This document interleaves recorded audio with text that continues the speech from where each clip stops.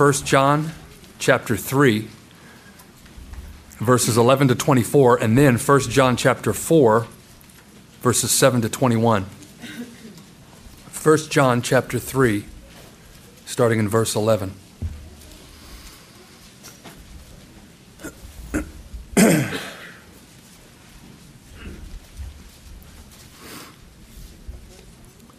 For this is the message that you have heard from the beginning, that we should love one another. We should not be like Cain, who was of the evil one and murdered his brother. And why did he murder him? Because his own deeds were evil and his brother's righteous.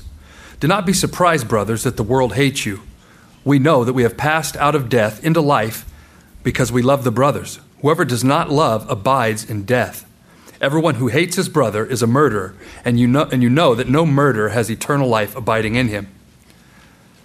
By this we know love, that he laid down his life for us, and we ought to lay down our lives for the brothers. But if anyone has the world's goods and sees his brother in need, yet closes his heart against him, how does God's love abide in him? Little children, let us not love in word or talk, but in deed and truth. By this we shall know that we are of him, that we are of the truth, and reassure our heart before him.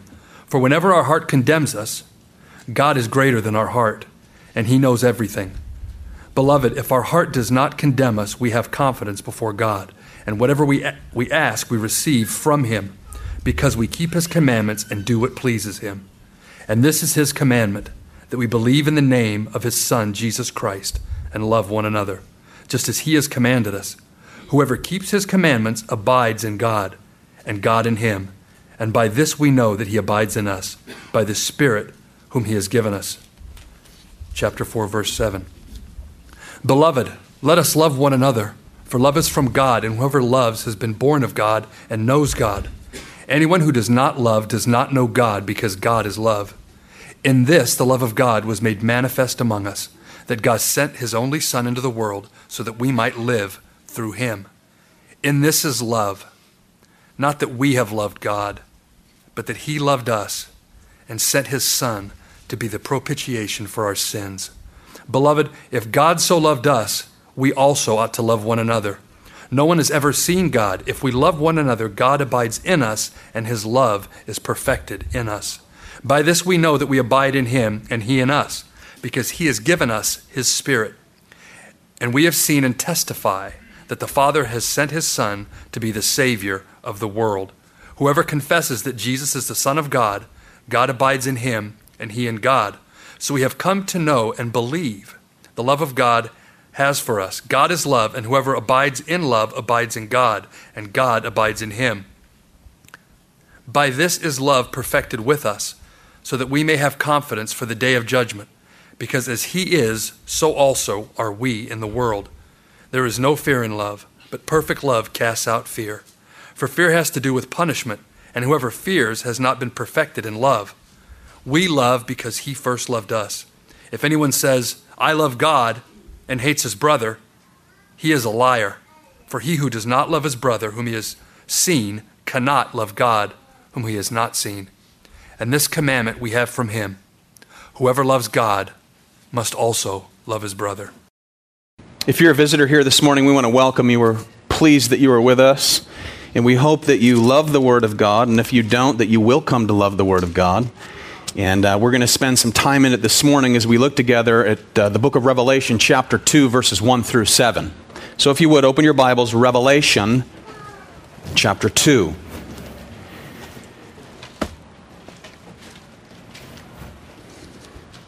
When you hear the church talk about love, it makes one of two mistakes typically. On one side, you have those that say the love of Christ is to love doctrine. Doctrine is the meaning of the word. You can have numerous verses memorized, and if you don't know the meaning of those verses, it's rather meaningless. But you love doctrine so much that you can fail to love the brethren in accordance to the doctrine that you know so well.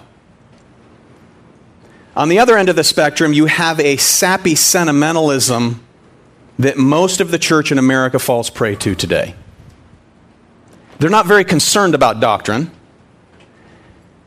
They're not very concerned about expositional preaching that takes more than 25 or 30 minutes. But they're all about love. Hugging, holding hands, singing songs.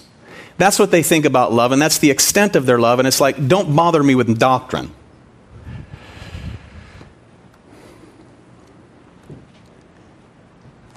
To stand on either side is a mistake. The text before us shows us the importance of doctrine. It is vital. While we love one another in the doctrine that we know so well. Amen? The title of the message is The Loveless Lover of Truth. We'll begin by reading in verse 1, chapter 2. This is the word of God that reads, "To the angel of the church in Ephesus write, the words of him who holds the 7 stars in his right hand, who walks among the 7 golden lampstands. I know your works, your toil, your patient endurance, and how you cannot bear with those that are evil, but have tested those who call themselves apostles and are not. You found them to be false. I know you are enduring patiently in bearing up for my name's sake, and you've not grown weary. But I have this against you. You have abandoned the love you had at first. Remember, therefore, from where you have fallen, repent. Do the works you did at first. If not, I will come to you and remove your lampstand from its place unless you repent. Yet this you have. You hate the works of the Nicolaitans, which I also hate. He who has an ear, let him hear what the Spirit says to the churches. To the one who conquers, I will grant to eat of the tree of life, which is in the paradise of God."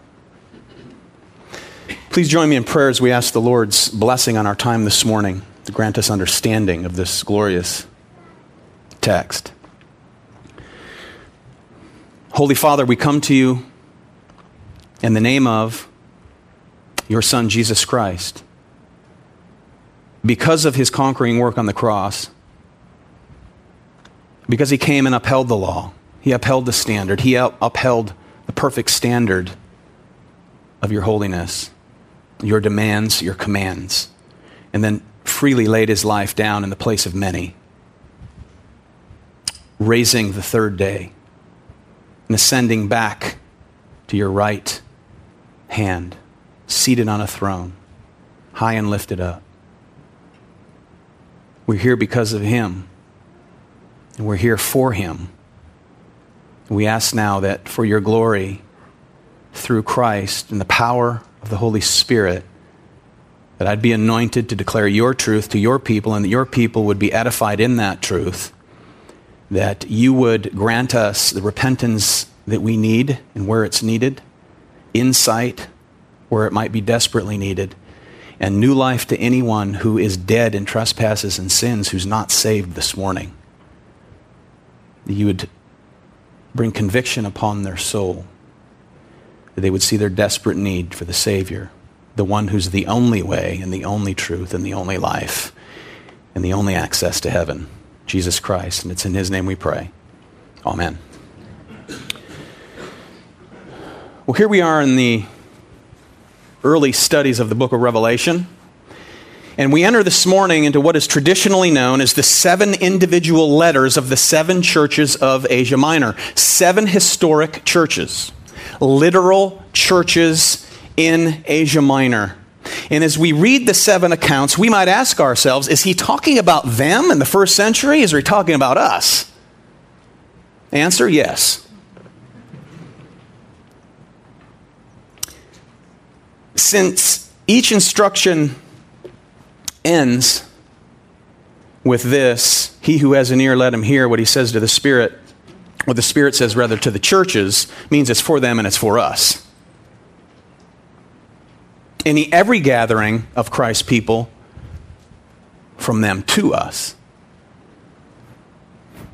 The church today, as you will see over the week, faces all the same issues addressed to these 7. So we stand in exactly the same relationship to the message of the book of Revelation as did this group of believers in Asia Minor.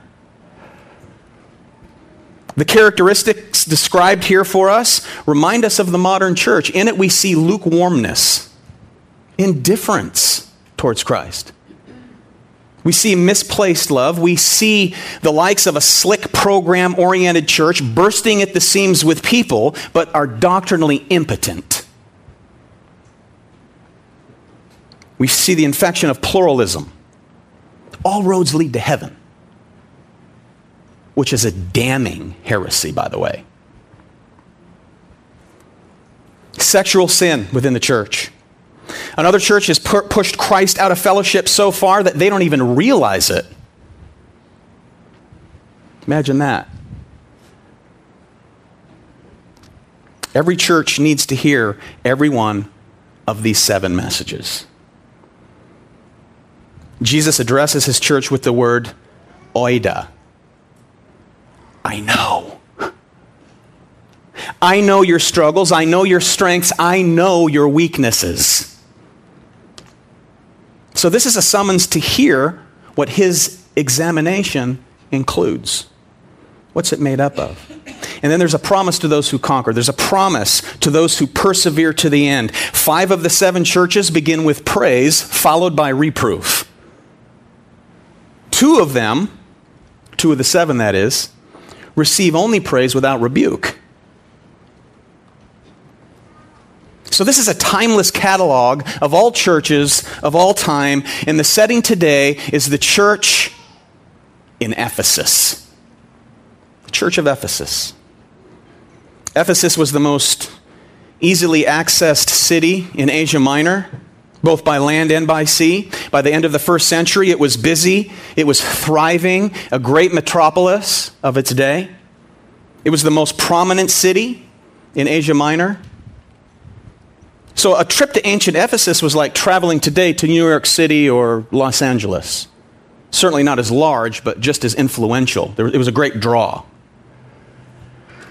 And because of location, the religious, political, and commercial developments of the day prospered greatly in the city of Ephesus.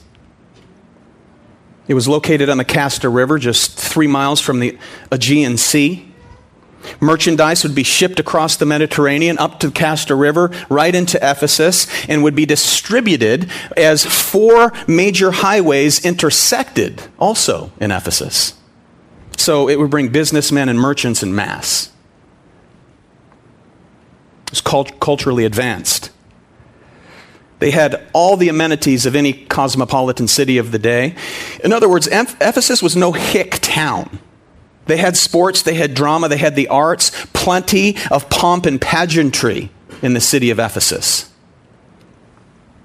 Ephesus was also referred to as a free city. Because of their loyalty to the Roman Empire, the city was allowed to govern itself. So there was no Roman garrison present in the city of Ephesus. It was a free-thinking city, if you will, independent of Roman domination and influence, which was very rare in that day. It was also the center of pagan worship. The Temple of Diana was there, a massive structure as large as 2 football fields. Be like Fry's. I was in that place the other day. You get lost in there.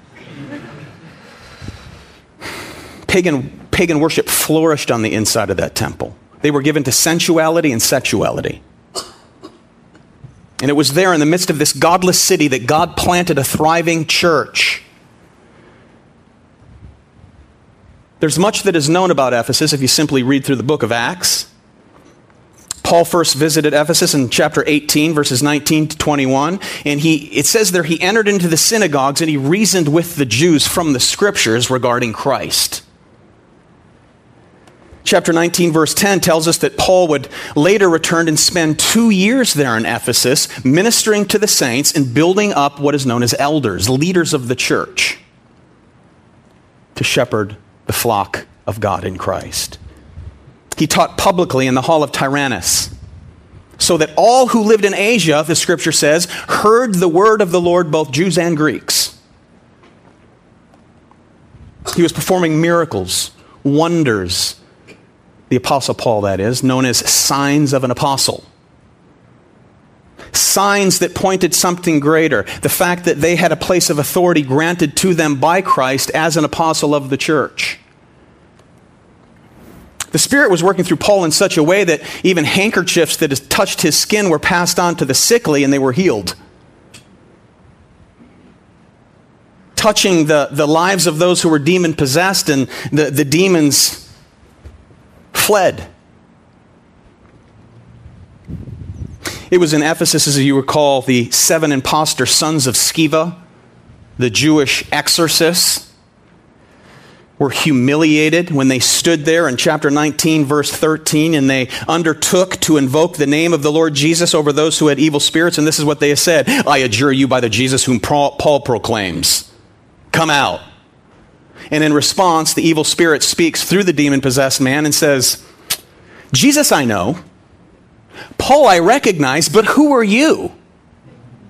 And then the demon-possessed man pounces on them, leaps on them, the scripture said, overpowered them, and they ran out of the house naked and wounded. Don't profess in the name of Jesus when you're not in Jesus. Very dangerous. And then this became known to all the rest as residents in Ephesus. Chapter 19 tells us, where the word of the Lord continued to increase and prevail mightily. Powerful ministry. You see, Paul met modern day paganism head on, without apology and without compromise. There was no tender message for the seekers in Ephesus.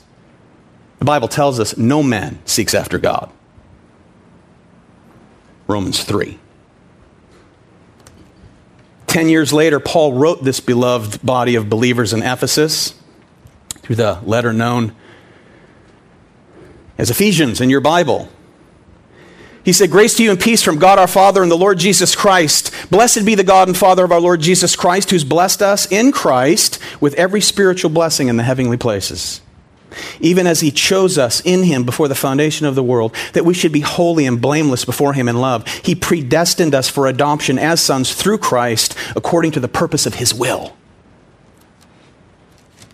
In chapter 4, because of all the glorious truth of salvation being in God alone, through Christ alone, for the believer, he said, "Therefore, because of all that truth, I, a prisoner of the Lord, I urge you to walk in a manner worthy of the calling to which you've been called, with all humility and gentleness, with patience, bearing with one another in love."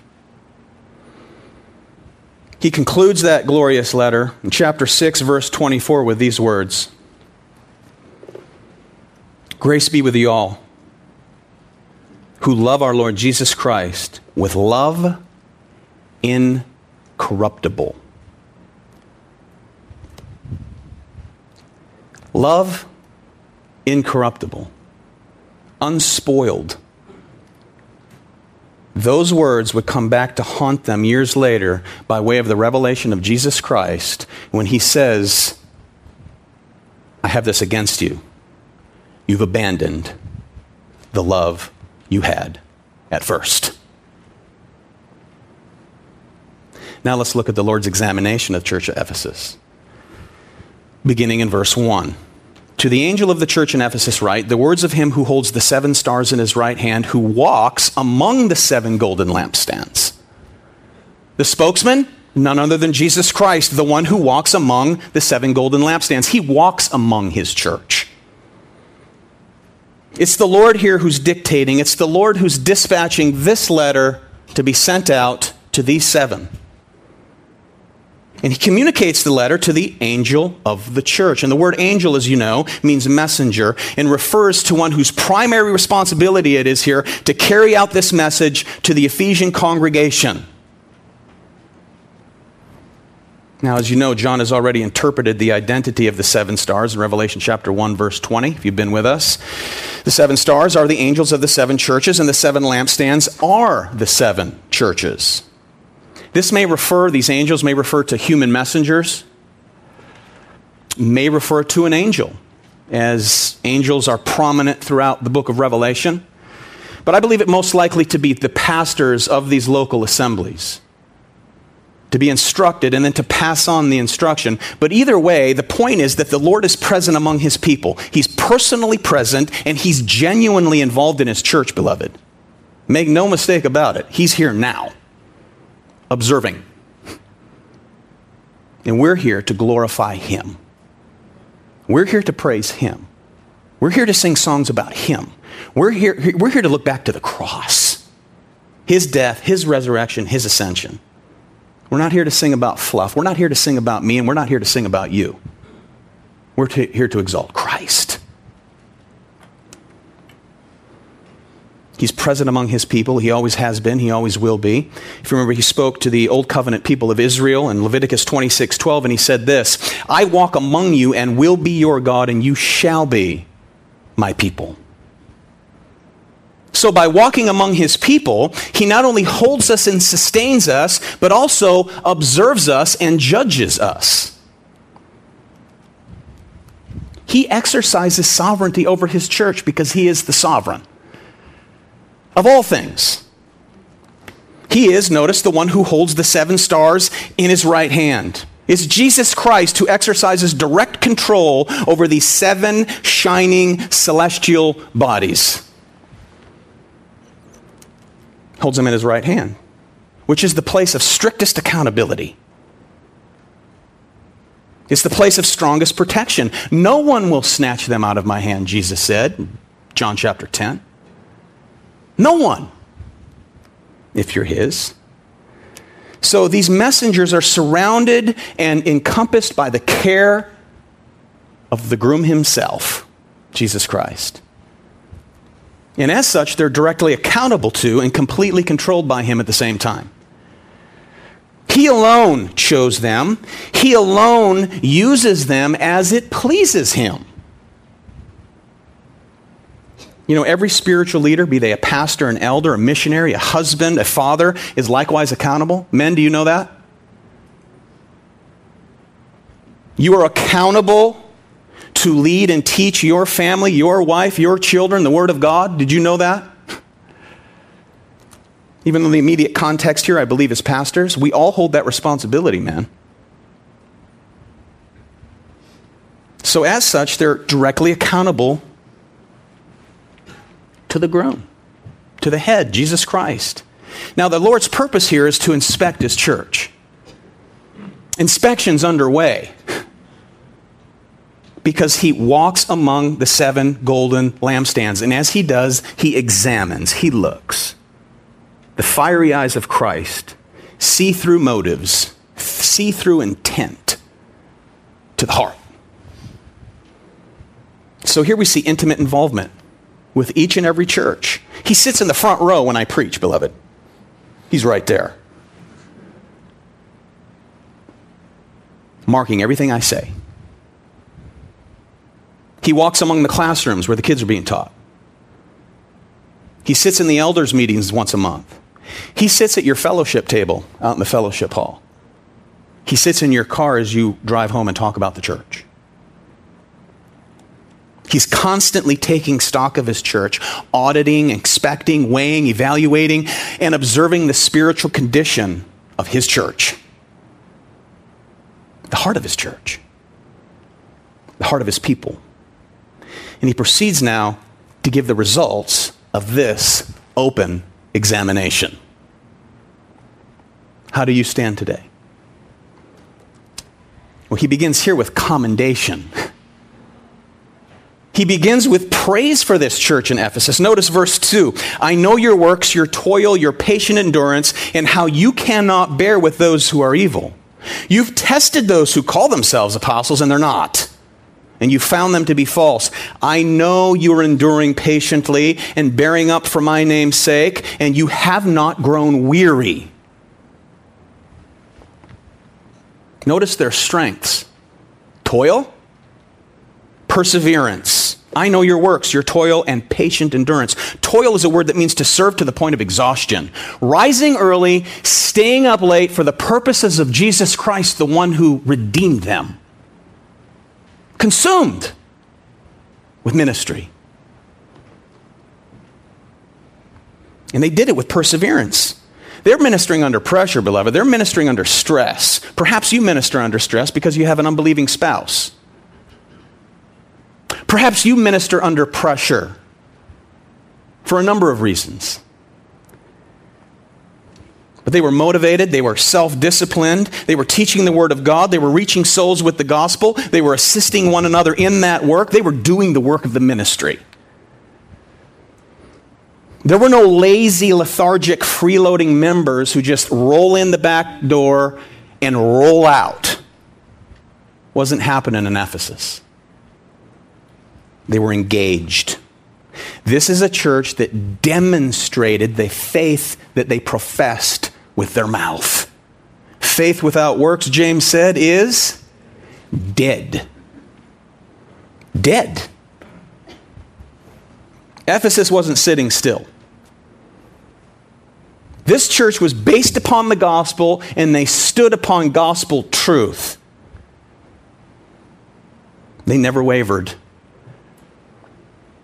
You know, many churches die because of sloth, lethargy. They're not fighting to maintain a ministerial standard. They might be holding events. You know, they have game night, talent night. We got screens, let's have movie night. But they don't have the moral fiber and the persistence to maintain ministerial integrity.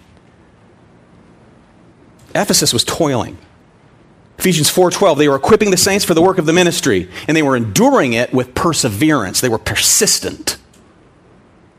See, God has gifted the church with pastors, teachers, to equip the saints for the work of the ministry in order that we're no longer swayed to and fro by what? Every wind of doctrine. So that any doctrine that rolls into town, a bunch of ignorant Christians just hop on the bandwagon. And then that fades away and they wait for the next thing to come hopping into popular evangelical circles of America. And they're duped every time.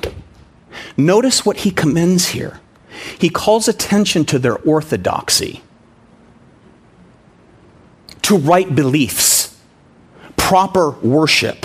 Notice, he points out their doctrinal discernment and, beloved, their doctrinal discrimination. Well, we shouldn't discriminate in the church. You better. You better. How do you discern who's a false teacher? Notice what he said. You cannot bear with those who are evil, but you've tested those who call themselves apostles, teachers. And you found them to be false. This, beloved, is a valiant church that cared deeply for the truth. They fought for it and they defended it all along the way. Lovers of truth. He's commending them for this.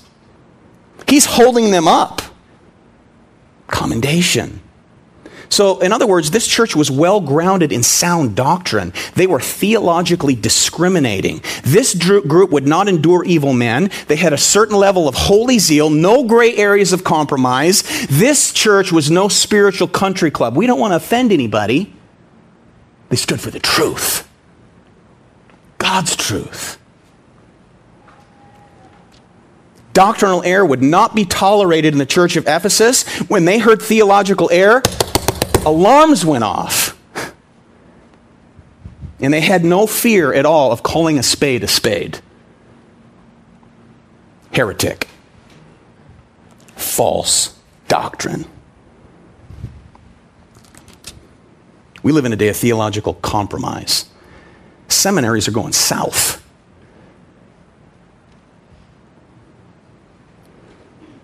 Many people bear the name church, but they're not ready and willing to accommodate this. They want to accommodate everything but this for the sake of not wanting to offend. I mean, how many congregations today actually test what they hear or even care what they hear, just so long as they feel good? Make me laugh. Don't preach more than 25 minutes. Okay, I got to get to the beach. That's why I have my beach bag with me. Tell some stories. And if you don't make me laugh, at least make the hair stand up in the back of my neck. Tell me a cute story. 3 poems, 3 points and a nice poem to wrap things up, and I'll be on my way. don't you dare preach at me or for me for an hour. True biblically sound churches, when they determine a teacher to be false, they show that teacher to be false. They defend the gospel from the reign of those who are most popular within the circles of the evangelical ignorant today. This is the reason I regularly make mention of the likes of people like the Joel Osteens of our day, the T.D. Jakes of our day, the Joyce Myers of our day. If you don't know what their doctrine is, you need to go look it up. It's damning. It's another gospel. So occasionally I name these because that's what this church did. For your protection. When you don't want to preach on hell, you refuse to preach on hell, you refuse to preach on sin, you're not teaching the whole counsel of God, and that's what pastors and preachers are called to do, to teach the whole counsel of God. Amen is right, brother. Thank you. We must vindicate and defend the gospel from erroneous teachers. That's why Jesus is commending them. Ephesus was unwavering in doctrinal accuracy, which enabled them to discern the false teachers. You have to know the truth to be able to defend the truth and know who a heretic is. So Jesus commends them here as a model for testing those who say they are and aren't. They're not. They're false. What did Jesus say himself in Matthew 7:15? Beware. Beware, beware, beware of false prophets who come in sheep's clothing. Sheep's clothing means they're hard to detect. We've chased heretics out of here, and most of you don't even know it. And it was protect you from the error of their ways. And some of it wasn't pretty. But we have men in this church who recognize and who know. And we'll meet them at the door. But inwardly, Jesus said, they're ravenous wolves.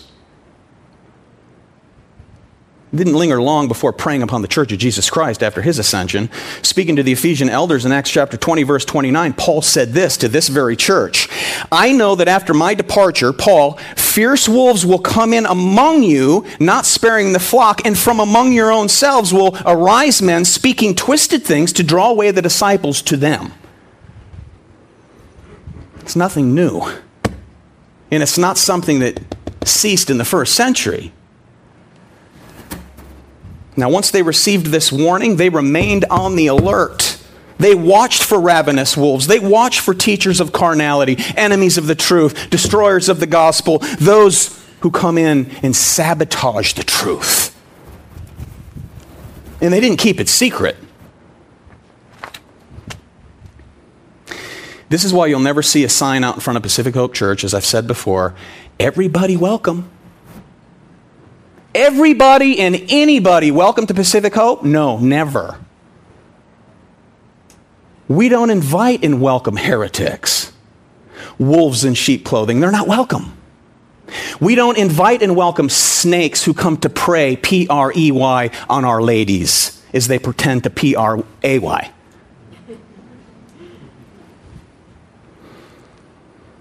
We have a doctrinal gun that we point at them all. And we don't hesitate to pull the trigger, although they get the chance to repent first.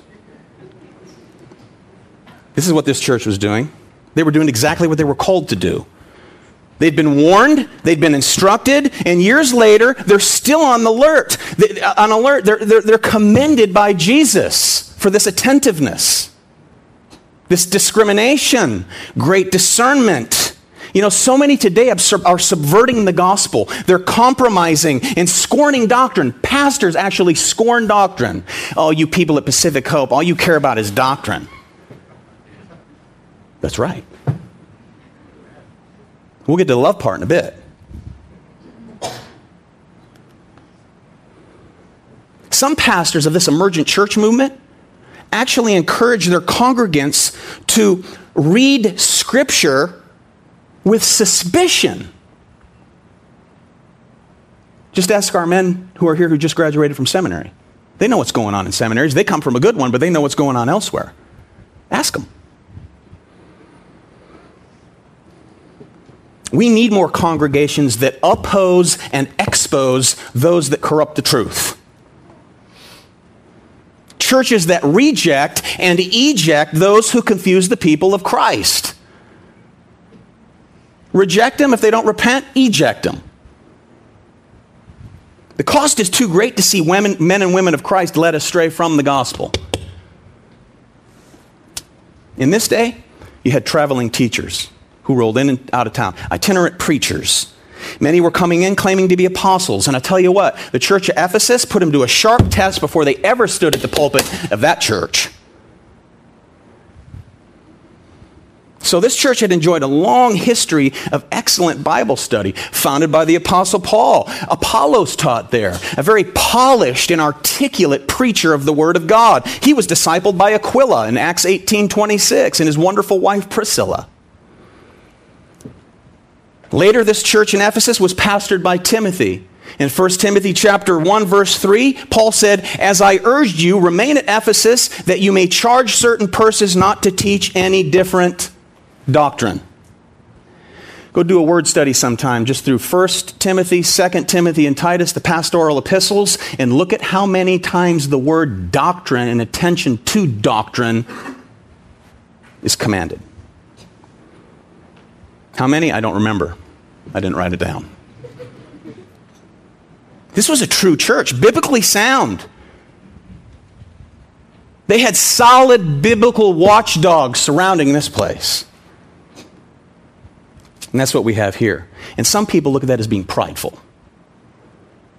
No, that's being protective. This is very important. Because the church that stands for nothing, they will fall for anything. Anything.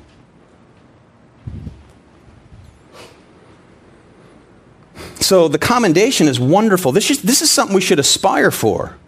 Lesser churches would have locked the doors. They would have folded under this pressure. Or at the least, if they didn't fold, they would compromise and accommodate any worldview because we don't want to offend. We want to minister to felt needs. So to do that, we're going to become like the world. So to reach the bikers of the community, let's start dressing like bikers. You know, I'll get my chain wallet out, my ripped jeans, and my big black boots and try to be cool. No. Christ is the one they need to know. We'll proclaim him. So this church is blessed by Christ for its perseverance, for its endurance. And this is in the context of spiritual warfare. And we too ought to be found in toil, enduring, doing the work of the ministry by grace and for the glory of God. Not passively, but actively. They were proactive. It wasn't like a defensive line just doing this, you see. They were leading their running back. Knocking people out of the way spiritually. Heretics. Those claiming to be apostles that weren't. Actively engaged. Notice he commends them for being steadfast and strong. Verse 3. I know you're enduring patiently and bearing up for my name's sake, and you have not grown weary. They were doing this by dwelling in the hub of paganism. And they never wavered from the mission. They were steadfast. And they're commended. They didn't water down the message in order to have a more welcoming effect on anyone who may walk through the doors. They serve for his glory and not their own reputation, beloved. They serve to please Christ and not man. We're not here to please man. In case you haven't recognized by now, we're here to please Christ. And to serve those that are his as we minister the word of God to your soul to be edified in the truth. Truth comes by hearing, hearing by the word of God.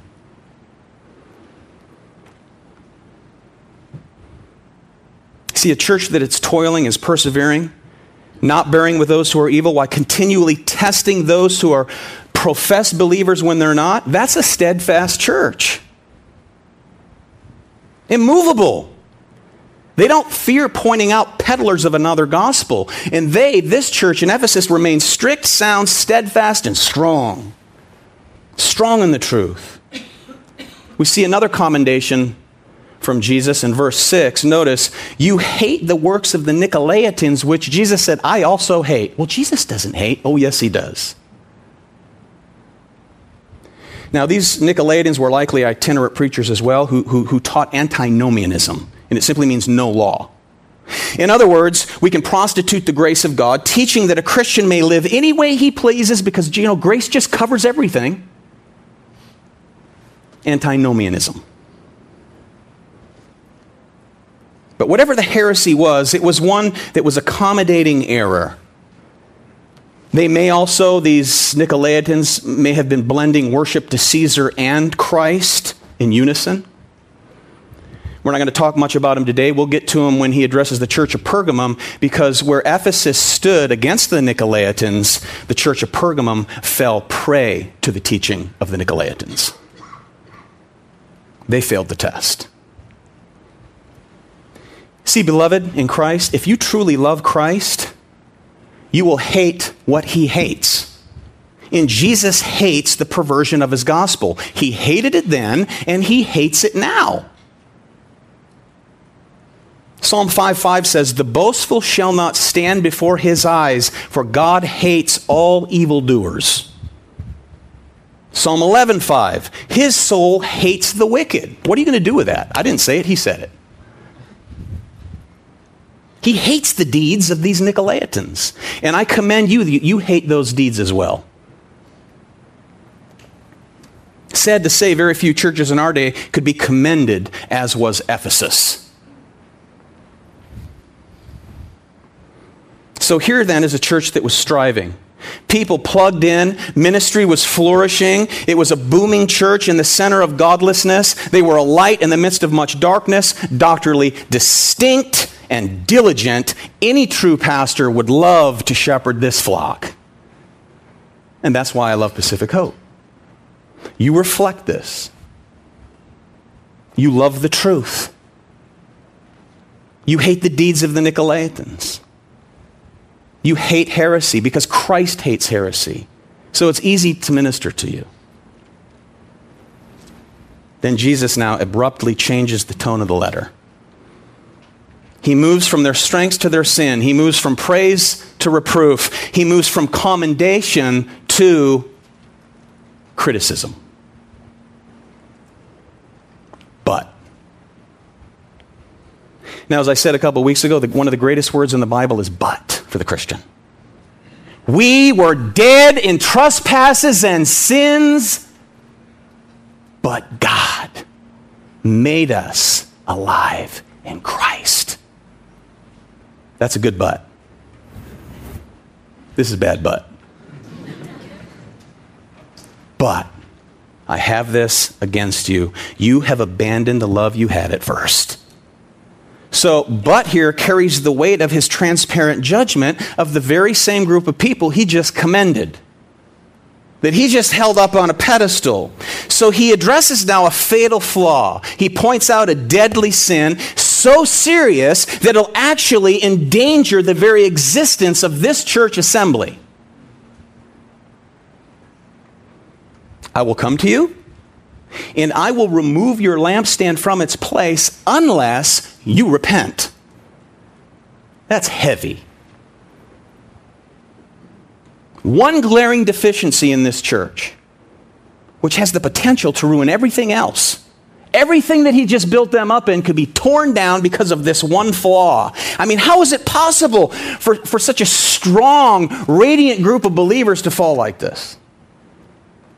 Because you've abandoned the love you had at first. You left your first love. So, is this abandoned love for Christ, our Redeemer, the one who ransomed them? Or is this loss of love for one another? People struggle with this. I don't know why. This is very simple. They go hand in hand, beloved. You cannot have one without the other. Period. This is known as a tautology, saying the same thing over again in different words. You can't love Christ without loving his church. And you can't love the people of Christ unless you love the church, unless you got some weird thing where you just need to be approved by people in a little circle of friends. You know, some claim to love doctrine. Now, well, I love Christ because I love doctrine. But in reality, they're always having run-ins with his people. And they come to a point where they can be resolved in thinking that they can love him minus his people. So they isolate themselves and they pout, they cry, childish. Or they remain indignant and angry. Others delude themselves into thinking they can love Christ's church when they don't generally love Christ, or genuinely rather love Christ. As a matter of fact, they detest doctrine. And the people who detest doctrine, they'll show up for bowling night or the potlucks. They'll always show up to those. But don't be pointing doctrine out to me, okay, bud? Let's just have a commune and just love each other. 1 John 3:14, we know that we have passed out of death into life because we love the brothers. Whoever does not love abides in death. By this we shall know that we are of the truth and reassure our heart before him. 1 John 4:7, beloved, let us love one another, for love is from God, and whoever loves has been born of God and knows God. Anyone who does not love does not know God, because God is love. In this the love of God was made manifest among us, that God sent his only Son into the world that we might live through him. And he continues on. When you understand who Christ is, when you rightly understand what Christ has done, when you understand the cross, that Jesus bore the shame and he took upon himself the undiluted wrath of God the Father, satisfying God's wrath and his hate for sin, when you understand the price that he paid, there's a fellowship and a bond that is birthed between those who share in that redemptive love. We join together and enjoy fellowship because of that. And as a product of that, him who first loved us, we love him in return, and we can't help but to love one another because of that. Initiated love. You didn't love God first, he loved you first. The only way you can love him is because he showed his love to you first. We cannot say we love God if we don't love the brethren. Now, a side note here, it's very important, especially in our day in America. This love, beloved, is not to be mistaken for sappy sentimentalism. You know, a kind of a love that neglects doctrine, neglects accountability, it neglects reproof, it neglects church discipline. That's heat without light, as Jonathan Edwards said in Religious Affections. Heat without light. May we be, though, light that produces heat. Amen? Some people are simply doctrinally lazy. They're indifferent towards accountability. And then they're the ones usually quick to accuse the church of being unloving. Because when their diluted view of love, when it's not met, that's what they'll do. You're unloving. Just care about doctrine.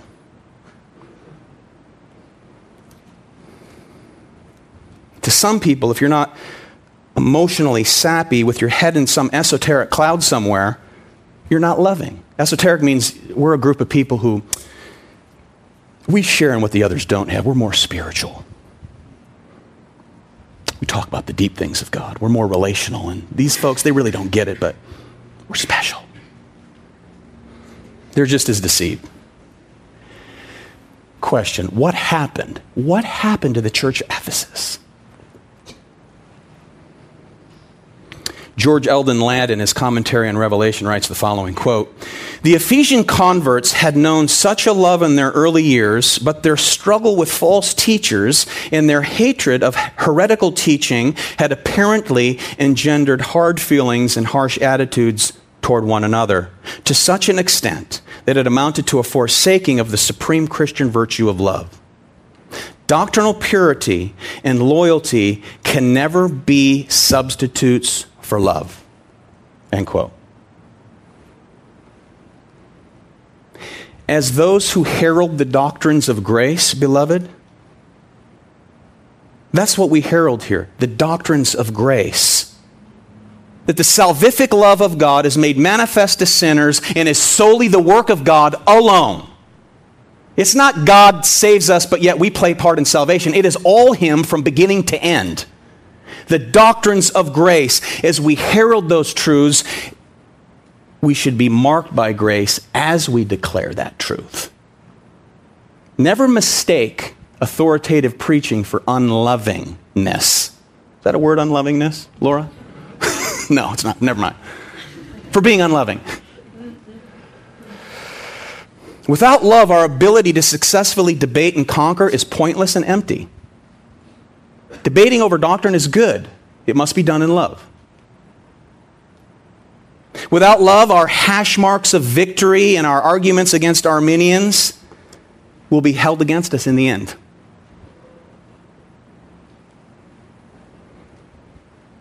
Abandoning your first love is probably the closest danger to any one of us in this room.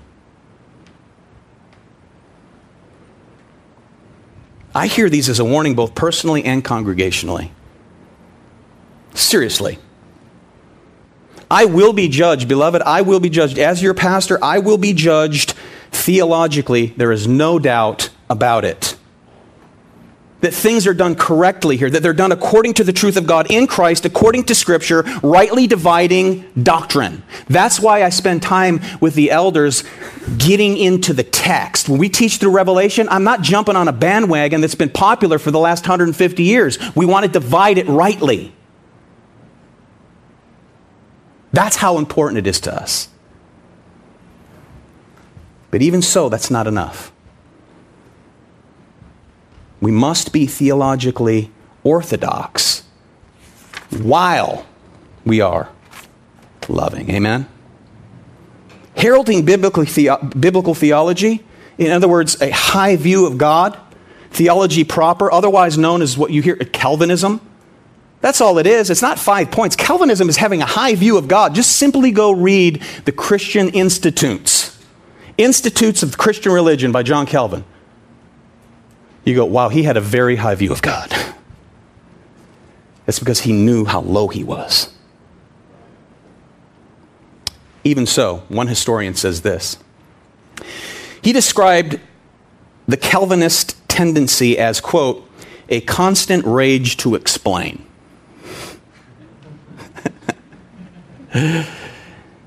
Make no mistake about it, there's a lot of good in that when we explain correctly. Amen? However, it must be done with a constant yearning to love. Oftentimes, young men, as they obtain knowledge of the Scriptures and they start to retain doctrine, they become more of a migraine than they do a minister. When they come to understand the doctrines of grace, you, as they say, throw them in a cage for 6 months until they mature a bit and they're able to go out and declare that truth with a little more love rather than wanting to lasso guys from pulpits who teach a very man-centered theology. John Newton said this, comes from the works of Newton. Though I am no enemy to the acquisition of useful knowledge, I've seen many instances of young men who have been much hurt by what they expected to reap advantage from. They have gone to the academy humble, peaceable, spiritual, and lively, but have come out self-wise, dogmatical, censorious, and full of a prudence founded upon the false maxims of the world. I do not mention this as the necessary fault of the institution, but as the frequent effect of notions too hastily picked up when not sanctified by grace, nor balanced by a proportionable depth of spiritual experience, end quote. We have 3 men that just graduated from seminary, and they never fell into that category. As a matter of fact, when I went and visited their seminary, all I kept hearing was how humble these men were. Praise God for that.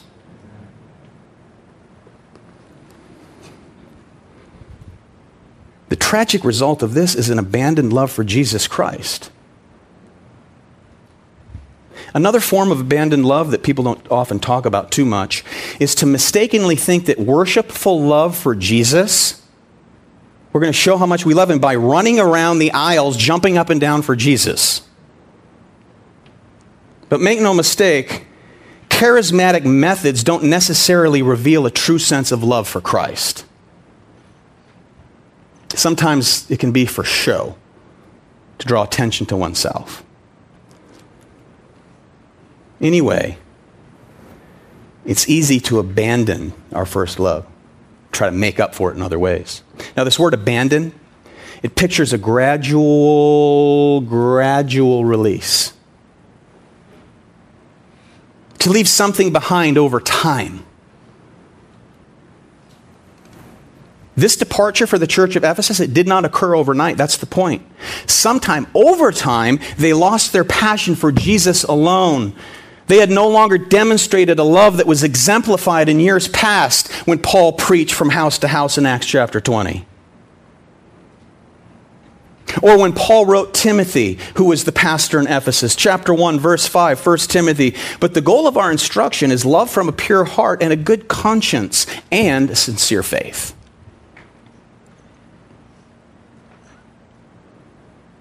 See, a new generation was rising up in Ephesus. They held to its strong tradition, no doubt, but not that intense love for Jesus, which should be the motivation for everything that we do. There's a fine line, beloved, of distinction between first love for Christ and a first love for doctrine. Yes, we should love doctrine, but it can become an idol. Not doctrine in and of itself, but knowledge of doctrine can become an idol. Whatever side you're on, theologically. This is where Pacific Hope, I believe, must be cautiously aware. Now, granted, you're a very loving church. I love you because of your love. That's all I've heard about all week, by the way, is how loving you are. We have a neighbor who donated a 52-inch plasma screen TV for our library. We can use it for lectures and things like that. So I go over to his house and we pick it up. And he says, man, I got to tell you, I love that you guys are in the neighborhood. He goes, there's not one person from your church I haven't met who hasn't been so kind and so loving. Amen, beloved. Come on, somebody. Praise the Lord for that. And I see that, and I know that, and I'm blessed by that. Nevertheless, we always must remain cautious. So there are many things to praise the church of Ephesus for. And we should prize all of these commendable qualities here, but nevertheless, we have to hold on to both love and doctrine firmly, both hands. Amen? Both hands on the wheel, beloved. And drive this bad boy. Right? Dennis Johnson, wonderful scholar, said this, quote, keeping a firm grip on both poles, truth and love, is a constant challenge for redeemed sinners who swing like pendulums from one extreme to another. Too often, churches and their leaders either stand for biblical truth vigorously but lovelessly, or else they preserve apparent unity and love at the expense of truth. End quote. I just want to love my sister. Well, that's fine, but she professes another Jesus. The Jesus she believes in isn't the Jesus of the Bible. Well, I think we all should just get along and fellowship and worship him together. No, you're not worshiping the same person. You get it? 2 John 9, mark it down, just go read it later. 2 John 9. Whoever doesn't believe the doctrine of Christ doesn't have the Father either.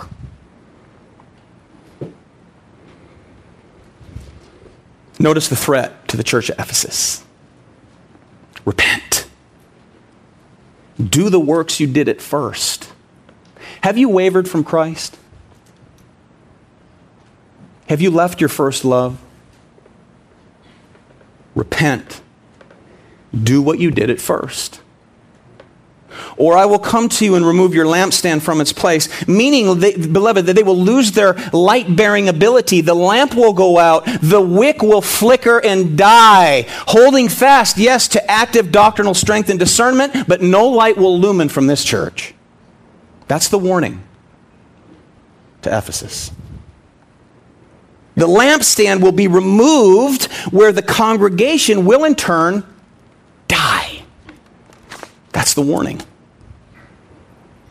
Churches are dying all the time because of heresy. Oh, they might pack them in the parking lot, but they are dead. I've visited churches with my wife over the years, and we walk out just grieved and terrified that lightning didn't strike the place. Terrified, not because it did, because it didn't. Heresy. Another gospel. So love for Christ turned cold. And love for Christ turned cold for any one of us is a forerunner to spiritual apathy. Spiritual apathy leads to love for the world. Love for the world leads to compromise with evil, and a compromise to truth, leading to corruption, death, and judgment. Notice what Jesus didn't say. Jesus didn't say you have no love. The emphasis here is placed upon the adjective first. You've abandoned your first love. So the love that's been abandoned is the love which was first expressed in the beginning from these believers for Christ, and then as a result of that first love, it was made manifest to one another. You've abandoned it over time, slipped away. So simply, their love isn't what it used to be as I close. They loved the Lord, but not like they did as new converts.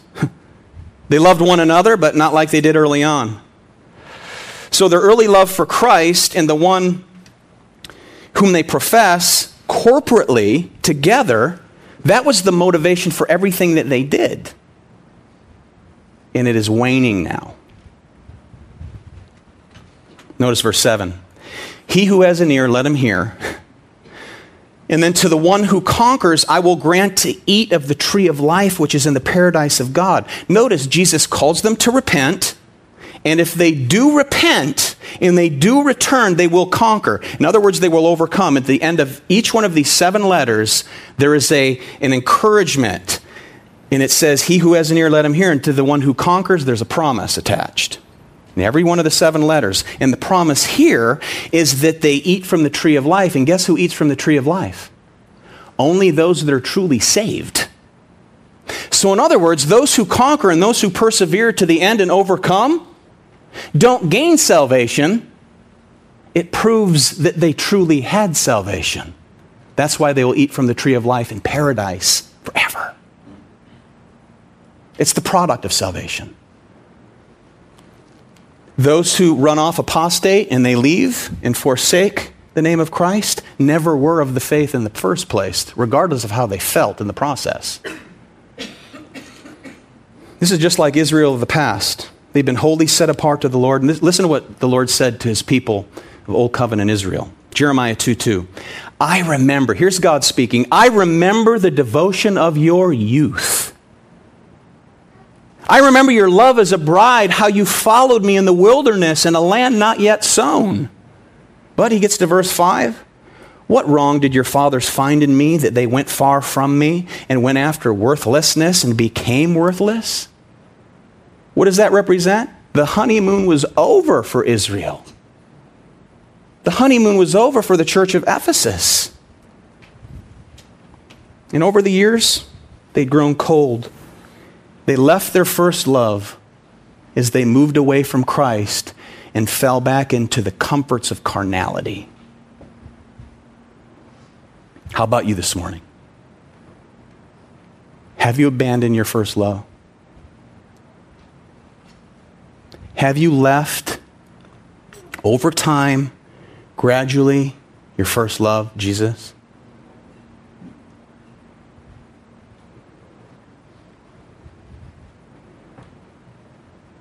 You see, in the anonymity of the crowd here, we show up on Sunday. It's easy to say the right things. It's easy to go to a class when you know doctrine and cite scripture, give all the right answers, know all the lingo, know the Christianese. That's easy. But the more we move away, the emptier we feel, trust me. And there's a gnawing deep inside. And that's because of his love. The gnawing is because of his love. For whom he loves, he disciplines, he chastens. And before you know it, if we don't repent, we drift away from the Lord and we go back to the mire. So the instruction here is go back to him. Repent, do the first works. Perhaps you're not there, but you're just sensing that you're beginning to wane. You're beginning to move away.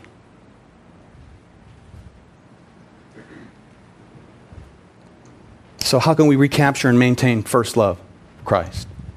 It's very simple, and I'll close with this. You must repent. Go back to Him. Go back to Him. Delight yourself in the Lord, and He shall give you what? The desires of your heart. Those who hunger and thirst for righteousness, He promises they will be filled. Those who are pure in heart, they shall see God. So we've got to go back to the source, beloved, individually to Christ, confess this sin, ask Him, Lord, search my heart, show me, what have I set in place of you? What takes precedence over you in my life? Show me this week.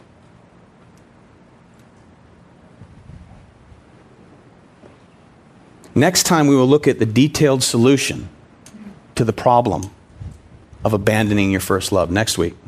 We don't have another hour today, do we?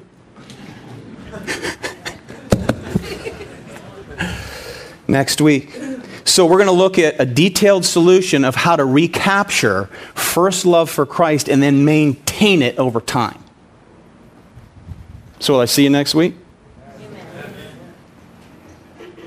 Rejoice in the Lord always is the command. Again, I say, rejoice. Now, I trust that if you're not even in Christ this morning,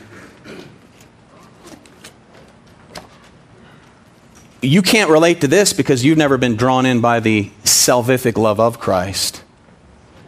And if you're here today and the Holy Spirit's ministering to your heart in a way that you realize you're a lost sinner and you desperately need to be saved, here's what Jesus said. He never said, repeat this prayer after me. He never said, be encouraged. Jesus has a plan for your life. This is what He said to the unsaved. Repent. Which means to have a change of mind, which means to have a change of heart, to have a change of life, to turn around away from yourself and away from idols and turn and embrace Jesus Christ, the only one that can save you. Repent, He said, and believe in the gospel, the good news, and you shall be saved. Not believe about, believe into. Full surrender to the lordship of the one who's King, Jesus Christ. Father, we thank You for this time, and I thank You for Your dear, dear flock of Pacific Hope. Thank You for the testimony, Lord, of the love of this church. Thank You for the testimony, Lord, that was given by our neighbor, the testimony given by one of our own who was in the hospital and was overwhelmed by the love of the church. I thank You for those who minister to one another. I thank You for those who encourage one another, who point one another in love back to the truth, who love one another enough to discipline one another in the truth. Lord, I pray for any and all of us. Lord, we will all go through seasons of life where we will begin to move away from our first love as other things in this life take precedence over that deep, rich relationship that we have with You. Pray that You'll guard us from ourselves. I pray that You will grant us the grace to keep our eyes affixed on the author and finisher of our faith, Jesus Christ, our Lord, our Master, King of Kings, Lord of Lords, the Alpha, the Omega, the first and the last. Dear God, we thank You for Your salvation. Bless Your people. Bless them richly, I pray, in Jesus' name. Amen.